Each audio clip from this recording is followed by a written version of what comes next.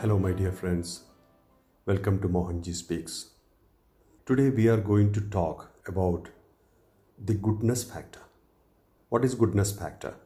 Goodness factor is our ability to be kind and compassionate and prioritizing it at all times.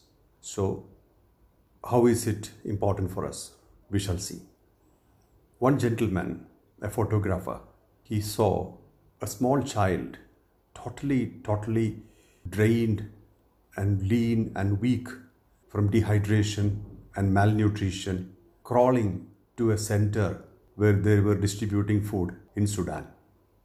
And very next to this child, a vulture was sitting, waiting for the child to die to eat its body.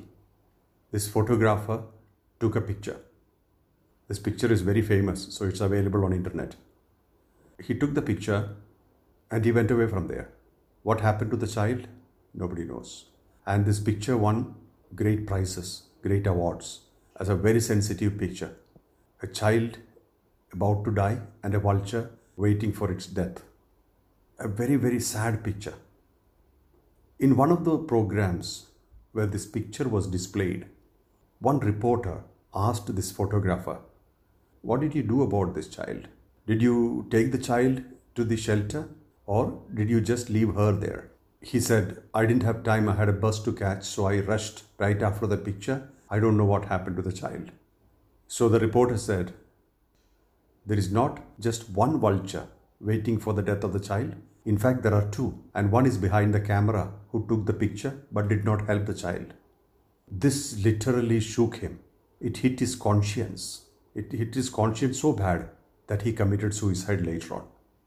The photographer committed suicide. Today, you can see many vultures like this. All they need is a good picture, but they don't stop to help the victims. We can see that in the media, right? You can see so many cameras on very eerie images. People suffering, animals suffering, birds suffering, pictures of suffering.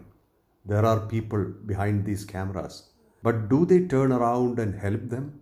We don't know. In many circumstances, probably help is not possible because of various regulations, such as government regulations or authorities not permitting any assistance or things of that kind. That is okay, understandable.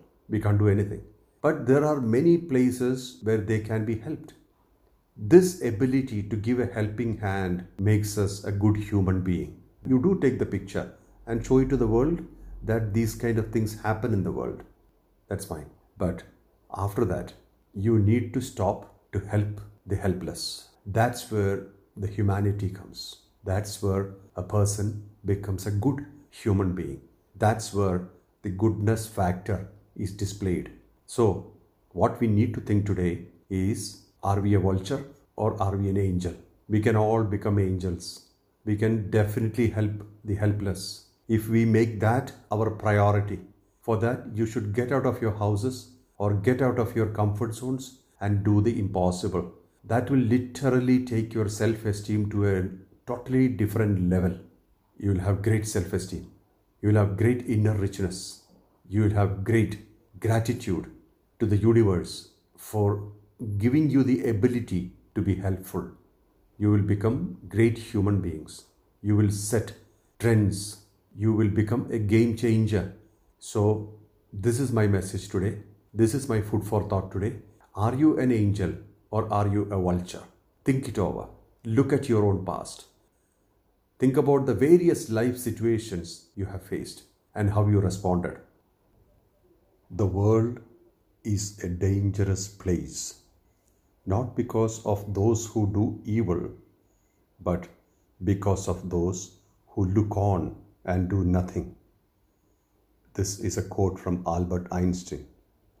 This says it all. We all have the potential to be angels. We are angels. Sometimes mind does not allow us to experience it, then we become vultures. So, wish you a state of being an angel always. Lots of love. This is Mohanji for you.